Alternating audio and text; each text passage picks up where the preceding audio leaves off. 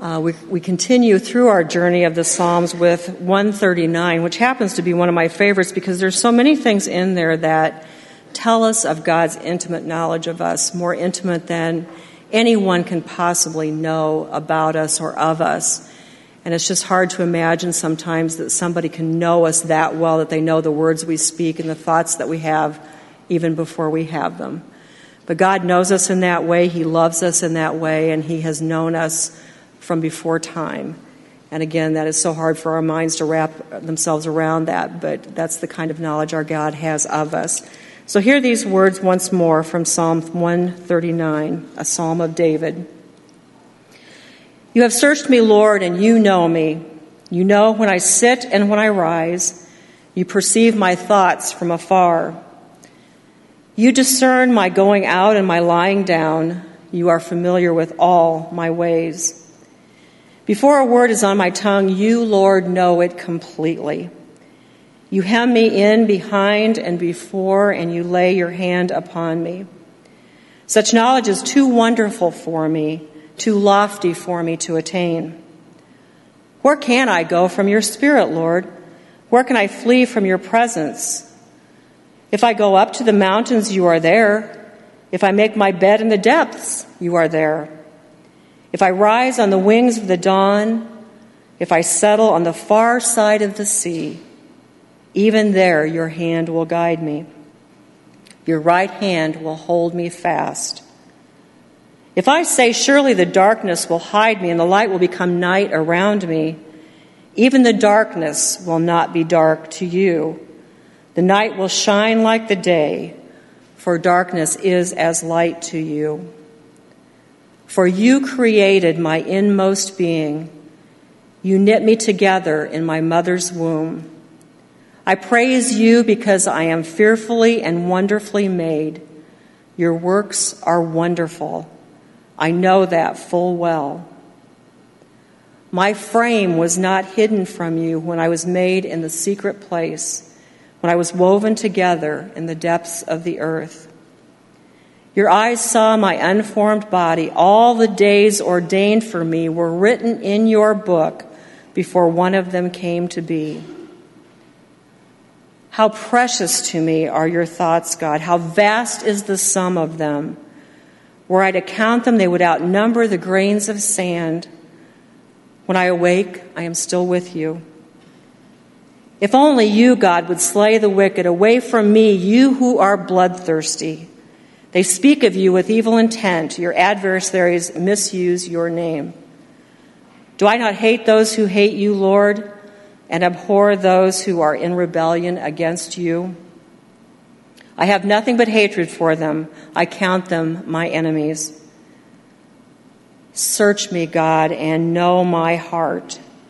Test me and know my anxious thoughts. See if there's any offensive way in me and lead me in the way everlasting. May God add his blessing to the reading of his word. Would you be in prayer with me, please? Lord, your knowledge of us is so magnificent. It is so far beyond our human comprehension. But in our way, Lord, we thank you for that because we know that as you know us, you love us. And there's nothing we can do, nothing we can say that will ever tear that love away from you or from us and separate us from you. And so, Lord, we thank you today for this word, for these messages that have come through your scripture. And we just lay them on our hearts and let them soak in and become part of our very being. All this we pray in Jesus' name. Amen. Now, last week, Pastor Mike promised you a world premiere of something that had never happened in this place before in the 176 years that this church has been in existence. The one thing I can tell you is that I will not be delivering the message today, so that's not it. But I would like for you to turn your attention to the screens for our world premiere of our message on the Psalm 139 this morning.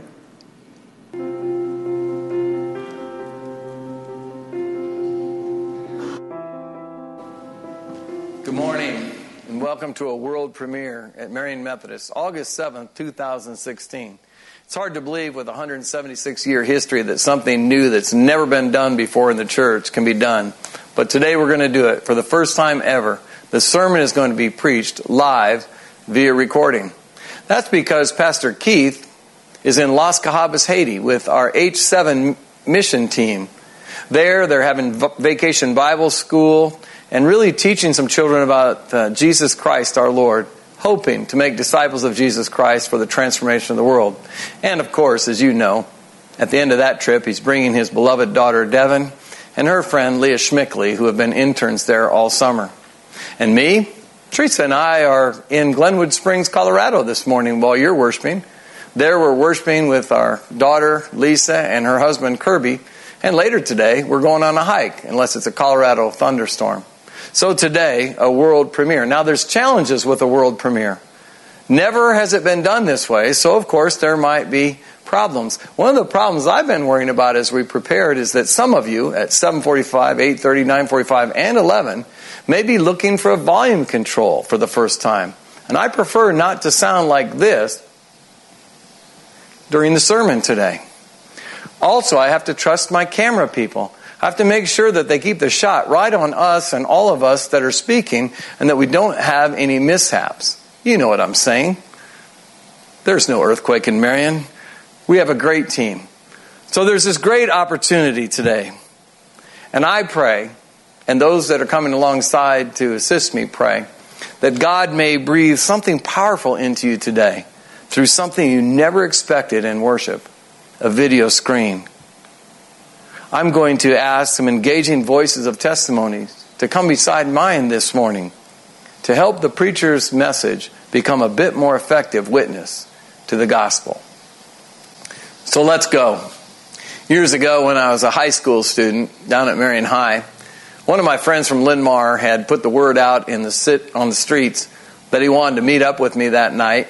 We didn't have text messages or Instagram or anything like that, but I knew the Linn-Mar kids hung out at Nasso's. So I zipped down there in my 1976 Gremlin and walked into Nasso's and walked up to a table that was clearly parents and said, "Hey, I'm Mike Morgan. And one of the men said, "Mike, we know who you are."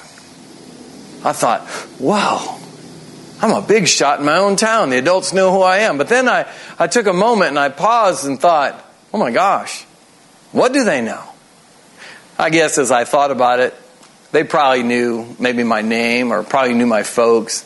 They knew the school I went to, maybe the sports I played, and maybe where I worked. But I knew one thing for sure. They didn't know who I really was. They didn't know the deepest thoughts of my hearts. They didn't know the intentions of my life. They didn't know my faith or what really, really mattered to me. So in reality, they could point out who I was. They could identify me, but they didn't really know me. Psalm 139 that was read just a few moments ago in worship leaves no question in our minds. Does anyone really know me? The psalmist proclaims throughout this beautiful poetry, I am fully known by God. So Psalm 139 is not a doctrine of the omniscience of God. That is the cosmic all-knowingness of God. Though that's true, God does know everything. Nor is Psalm 139 a doctrine of the omnipresence of God, which is to say God is everywhere. God is everywhere for everyone, though that is true. Psalm 139 is about how the omniscient and omnipresent God knows us, specifically us, and what that means for us. Let me read to you a few verses from the scripture that you heard earlier today. For you created my inmost being. You knit me together in my mother's womb. I praise you because I am fearfully and wonderfully made. Your works are wonderful. I know you full well. My frame was not hidden from you when I was made in the secret place, when I was woven together in the depths of the earth. Your eyes saw my unformed body. All the days ordained for me were written in your book before one of them came to be. Note the vocabulary in those verses. The words that are prominent to me, at least in my eyes, are me and I and my. showing us that we are specifically and intimately known by God. Intimately known means that everything about us is clear. It's not like some stranger that can point out who we are or identify us because of a job we have. Intimacy means that vulnerability comes into play. Because when you're really known, you have no edge of mystery on another. You have no poker face that you can put on so that they can't see really what you're thinking. And there's no illusion about who you are or what you might be. My friend Gene has come along to help me in this talk this morning. And I really just want to ask him this question. So Gene, what stirs your soul when we talk about being known in this type of way?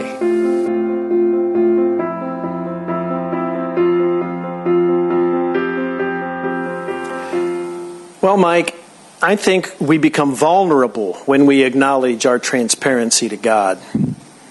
Reading again from Psalm 139, verse 2 through 4. You know when I sit and when I rise. You perceive my thoughts from afar. You discern my going out and my lying down. You are familiar with all my ways. Before a word is on my tongue, you, Lord, know it completely. I don't know about you, but there are times when this makes me very uncomfortable. This psalm makes it very clear that God knows everything that I think, that I do, that I say. When I stop and think about what this means, I can be very uncomfortable. And I have to admit that I'm not what I need to be. Take my language, for example. I would not say some of the things that come out of my mouth if I were in the presence of my grandparents or my parents. And yet, I am always and forever in the presence of the living God, and He knows what I'm going to say before a word is on my tongue. And then there's the things that I do and the places I go and the thoughts that can fill my head. I can recall times when I was a youth when I was thinking, boy, I hope my parents never find out about this.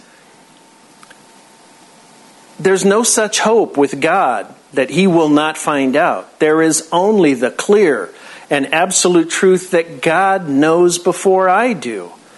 Talk about transparency.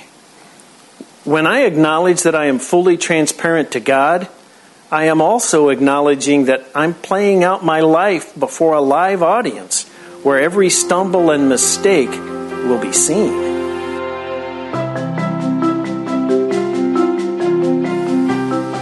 The first verse in Psalm 139 says, "You've searched me, O Lord, and you know me." To search is a very involved and active verb. It is not the image of a passive God. It's the same God who met the woman at the well in the Gospel of John. Jesus offers the woman at the well living water. He's offering a relationship. He's offering Himself. And when she accepts, He asks her to go get her husband. Now, the woman at the well does what we all do when we're faced with our guilt. She starts telling half-truths, and she's really wanting to change the subject. She says, "I don't have a husband," and she stops right there. And to her surprise, Jesus responds, "I know you don't have a husband. You've had 5 husbands, and the man you're with now is not your husband." Verses 11 and 12 in Psalm 139 says, "I could ask the darkness to hide me and the light around me to become night. But even in the darkness, I cannot hide from you. To you, the night shines as bright as day. Darkness and light are the same to you." Being fully known by God means that there's no way that we can hide from Him, and there isn't anything that He doesn't already know. When Jesus asked the woman about her husband, He wasn't asking for Himself. He was giving her the opportunity to be vulnerable with Him and to let her know that He's still offering relationship with her despite knowing her shameful secret. Vulnerability cultivates relationship. Simon and I have been married for almost 5 years, and he's seen me at my worst. And the weird thing about it is it's the most freeing feeling. He's loved me for a little over 10 years, and he's seen everything that makes me embarrassed or everything that I'm shameful about or anything that I'm guilty of. So how much more can that be true of a God who has loved me since before I was knit in my mother's womb.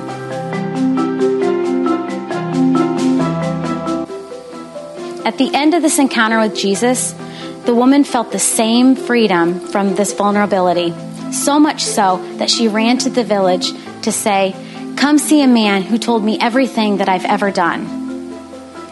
Because when we're fully known by God, our shame can become our past.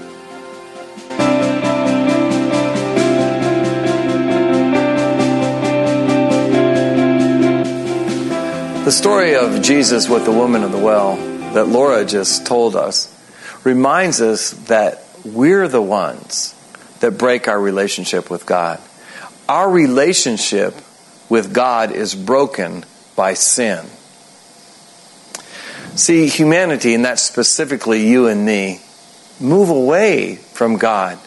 We do that through some of our own actions. I'm reminded of the old farmer story of the farmer who's driving down the road with the old farm pickup truck, and his wife is way over there against the passenger side window, and she says to him, "Darling, do you remember how when we were first married, we'd sit so close to each other in the truck and you'd put your arm around me and I just enjoyed those drives to the market.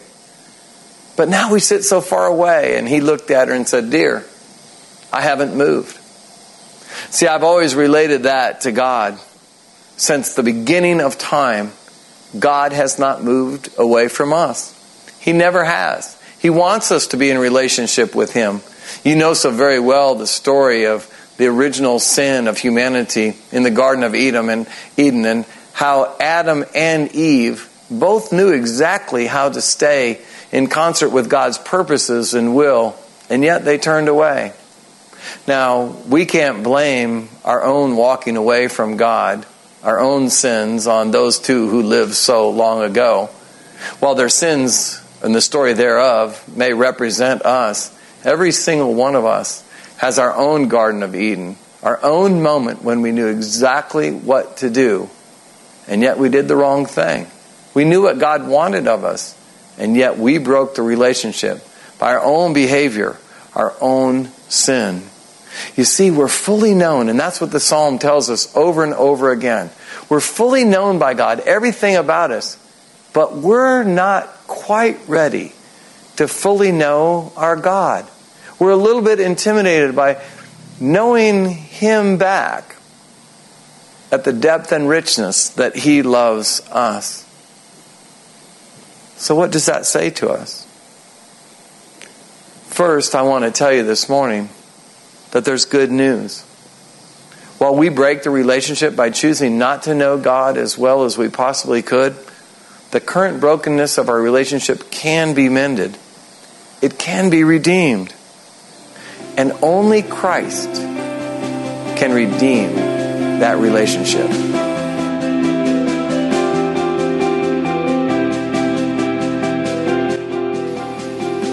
In the Gospel of Matthew, the angel of God is talking with Joseph in a dream. Speaking about the baby that Mary is carrying, the angel quotes Isaiah 7:14. "The virgin will conceive and give birth to a son, and they will call him Emmanuel, God with us." Now, this gives me hope. This is not the wishful hope that I spoke of earlier, but the sure and certain hope that God is with me. Emmanuel, God with us. God with me. Jesus paid the price for my sins, and yet He is willing to stand with me through everything that life has to offer. God with us. He is with me through the good times and especially through the bad times. Jesus redeems the relationship that the sin of the world, and especially my sin, has broken. Paul explains it nicely in his letter to the Romans, reading from chapter 6, starting with verse 20. "When you were slaves to sin, you were free from the control of righteousness. What benefit did you reap at that time from the things you are now ashamed of? Those things result in death. But now that you have been set free from sin and have become slaves of God, the benefit you reap leads to holiness, and the result is eternal life.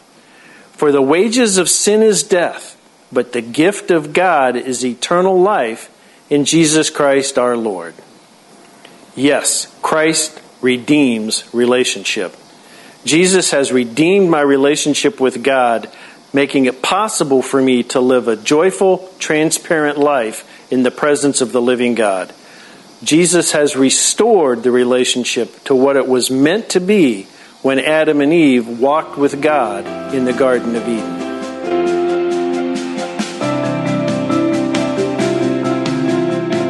Verse 7 of our psalm says, "Where can I hide from your spirit? Where can I flee from your presence?" God created us for relationship because God is relationship. In Genesis, he says, "Let us create man in our image." He is speaking to and about the Trinity. The Father, Son, and Holy Spirit has always been in community, and this love existed among the Trinity for all of creation. Sin, death, or anything in this world cannot endure because love predates them all. Romans chapter 8, 38 through 39.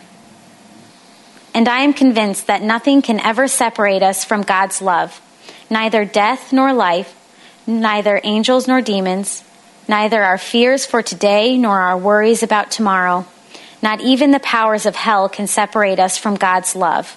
No power in the sky above or in the earth below.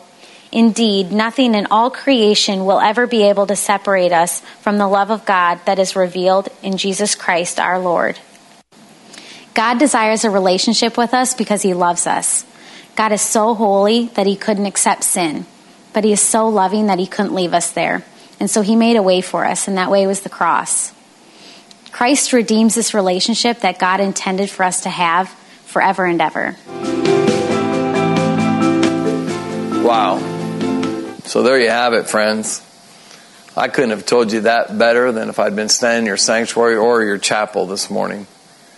So in just a few moments, the leaders there with you will be calling you forward to receive the elements of Holy Communion, over which I spoke words of institution a few days ago. Before you come forward, please let these things, all the things that you've heard this morning, embed themselves in your heart and mind. Psalm 139 is about God knowing me and being with me. This is intimate, not general. God knows your name. You know, He knows you. Insert your name here, your precious name, your nickname, the name that only a beloved few knows. God knows you. And our great God knows and wants a relationship with every human ever.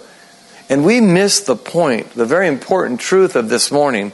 If we let the message be a cosmic or ethereal, up here in the sky kind of idea, there's no greater gift than to be fully known and to fully know another. And that's what's offered here by our Lord to us through the words of the psalmist. God desires us to fully, intimately know Him. You heard Gene talk about how God arrives as God with us in Matthew 1, to be with us and to be known. In Matthew 28, we hear that God is a permanent presence, to be with and to be known by us. So when you come forward to Holy Communion this morning, be called to a meal of intimacy with God. When Jesus instituted this sacrament, the air was filled with vulnerability, because there he was, not only with his best friends, but also with the one that would be a traitor and betray him. This meal is filled with the relationship of which we've spoken. And in that relationship, we see Jesus sacrificially giving his complete self to us by offering for us his body and his blood. And there at that holy meal is the redemption. And this is for your specific and personal salvation. On your knees today, as you revel in the taste of this bread, rejoice because you're fully known. On your knees today, with the sweetness of this juice still on your lips, rejoice, For you have been given the greatest gift, relationship with our great God now and forever. There could be no greater thing. So this morning, August 7th, praise the Lord and let us celebrate in this holy meal. In the name of the Father, and of the Son, and of the Holy Spirit. Amen.